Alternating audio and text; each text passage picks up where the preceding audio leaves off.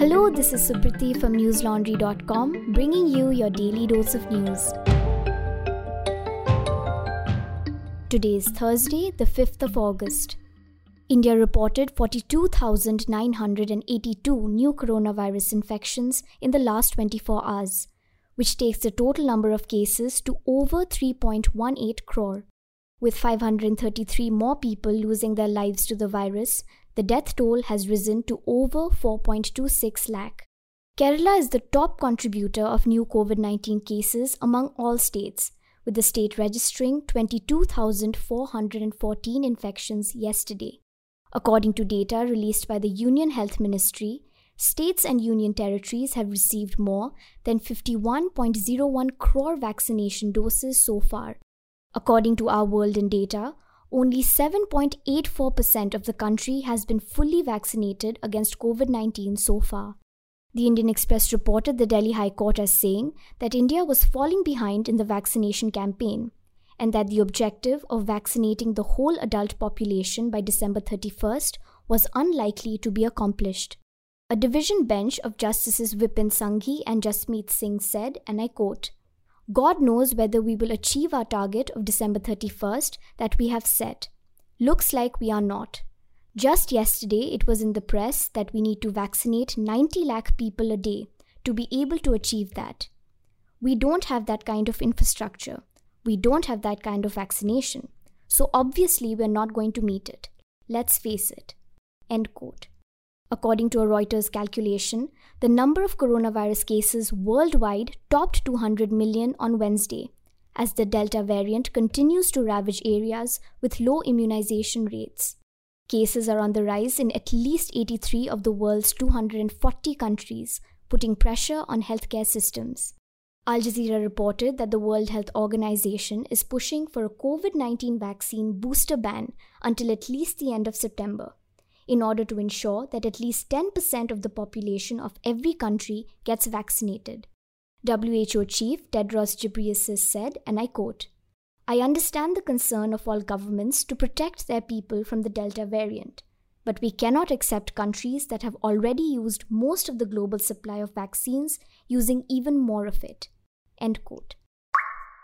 Hearing a batch of petitions demanding an inquiry into the Pegasus snooping scandal, the Supreme Court today said that the allegations appear serious and so the truth should come out, arguing that having to tackle so many writ petitions over the scandal has made it a complicated case for the court. A bench of Chief Justice N.V. Ramana and Justice Surya Kant told the petitioners to provide copies of their pleas to the government so that they can respond. Ramana added that the top court will consider the pleas together, not individually. Appearing for N. Ram and Sashi Kumar at the virtual hearing, senior advocate Kapil Sibal argued that Pegasus is a rogue technology whose use is an assault on the privacy, dignity, and values of our republic. When the court asked why the aggrieved petitioners had not filed an FIR, Rakesh Dwivedi, a senior advocate representing SNM Abdi, replied that they have not filed a police complaint yet because it is a matter of very wide dimensions. He added that this was not a case of an individual's phone being bugged, it's mass action and a case where the Indian government should have taken action on its own. The petitions will next be heard on August 10th. You can read a detailed report about the hearing on our website. It is titled, "Why Didn't You Act When Pegasus Snooping Was First Exposed in 2019? CJI asks petitioners." In what was described as a productive day in Parliament, the Rajya Sabha passed 3 out of the 5 bills lined up by the government yesterday. The Parliament has faced disruptions every day since July 19th because of protests by the opposition over the Pegasus snooping scandal, the new farm laws, and price rise. In a session that lasted a mere 30 minutes, the Upper House passed the Deposit Insurance and Credit Guarantee Corporation Amendment Bill, Limited Liability Partnership Amendment Bill, and Airports Economic Regulatory Authority of India Amendment Bill. Indian Express reported that all 3 bills were passed by voice vote amid loud sloganeering by the opposition MPs. The Deposit Insurance and Credit Guarantee Corporation Amendment Bill proposes that even if a bank is temporarily unable to fulfill its obligations due to restrictions such as a moratorium, Depositors can access their deposits to the extent of the deposit insurance cover through interim payments by the Deposit Insurance and Credit Guarantee Corporation. The Airports Economic Regulatory Authority of India Amendment Bill 2021 seeks to encourage smaller airports to expand air connectivity to relatively remote and far-flung areas, while the Limited Liability Partnership Amendment Bill seeks to encourage the startup ecosystem and further boost ease of doing business. The Parliament as a serious beat for news coverage is dying, but we at News Laundry are doing our bit to revive this very crucial kind of reportage.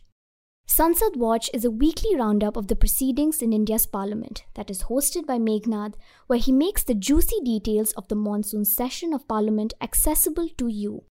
There are 2 episodes of the series out already, and I urge you to go ahead and catch up. Meghnad presents the erstwhile grainy and dull reportage of the proceedings in Technicolor, and trust me, you don't want to miss out on the fun. While you're on our website, do check out our reports as well.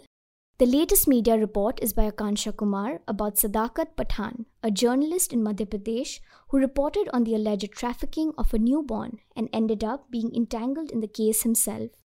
The report is titled The Murky Story of Trafficking, Extortion and a Dainik Bhaskar Journalist. Reports like these, as well as the podcasts, ground reports, videos and interviews that we do, are only possible with your support. We are an ad-free platform, which means we want to steer clear of corporate and government interests, and only you can help us do that.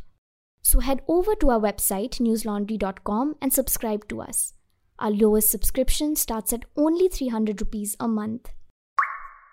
Indian Express reported today that since 2019, the Jammu and Kashmir administration has booked over 2,300 people in more than 1,200 cases under the Unlawful Activities Prevention Act and 954 people under the Public Safety Act. The newspaper reported that while the number of PSA cases showed a marked decrease in 2020, the number of UAPA cases increased. A legal expert said that this was a shift on the part of the police to book individuals under the more stringent law instead of PSA, which required regular extensions of custody. Official sources also told Indian Express that over 5,500 people were taken into preventive custody under Section 107 of the CRPC in 2019. In some news from the Olympics, the Indian men's hockey team won the bronze medal, ending a 41-year wait for an Olympic medal in the sport. India defeated Germany 5-3. After the Germans scored 3 times in the first half, India was raised by 2 goals from Simranjeet Singh and 1 apiece from Harmanpreet Singh, Hardik Singh and Rupinder Pal Singh. The victory was India's 12th Olympic medal in hockey. Indian wrestler Ravi Kumar Dhaya bagged the silver medal after losing in the final of men's 57 freestyle category to Russian Olympic Committee's Zavur Uguev today. This is India's 5th medal at the Tokyo Olympics and the 2nd silver. You can catch all things sports on News Laundry's latest podcast, NL Playoffs. In the latest episode, hosts and News Laundry subscribers Aniket and Gautam talk about the ongoing Tokyo Olympics. They also delve into the recently concluded NBA Finals as well as the British Grand Prix. You can find the podcast on our website. 2 upper caste men used casteist remarks to harass hockey player Vandana Kataria's family in a village in Haridwar, hours after India's loss to Argentina at the Tokyo Olympics yesterday, the Times of India reported.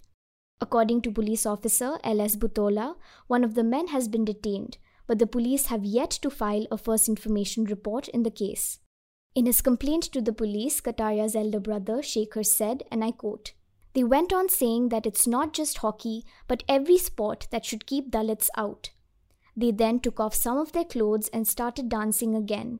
It was a caste-based attack." End quote. Scroll reported that the incident had triggered outrage on social media, with people pointing out that just days ago, the 29-year-old had become the first Indian woman to score a hat-trick at the Olympics. Myanmar's UN ambassador, who refused to leave his post after being ousted 6 months after the military seized control in a coup, has informed the UN of a reported massacre by the military leadership. According to the AFP news agency, Cheong Moon Toon wrote to the UN Secretary General Antonio Guterres in July, stating that 40 bodies had been discovered in Kani Township in the Sanghaing district of northern Myanmar. The generals have disputed the allegations, while AFP stated it was unable to independently verify the reports due to the Sanghaing region's mobile network outages. Soldiers tortured and executed 16 men at a village in the township on July 9th and 10th, according to Cheong Moon Toon, and 10,000 people fled the area. The ambassador reiterated his request for a worldwide military arms embargo and urgent humanitarian intervention from the international community in the letter. He told AFP, and I quote, "We cannot let the military keep on doing this kind of atrocity in Myanmar." End quote. Al Jazeera reported that an investigation by Greenpeace East Asia found that scorching temperatures are becoming considerably more common in cities across East Asia, with the environmental organization warning that the early advent of hot weather might have serious consequences for people's lives as well as agriculture. Researchers examined data from 57 locations spanning mainland China, Korea, and Japan, and discovered that hot weather was arriving earlier in the year in over 80% of the cities studied. Greenpeace said that the excessive heat episodes were not a fluke and were consistent with the region's changing climate, in a statement released on Thursday.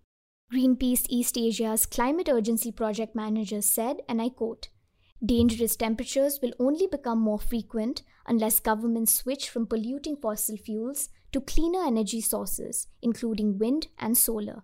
End quote. That's all the news we have for you today.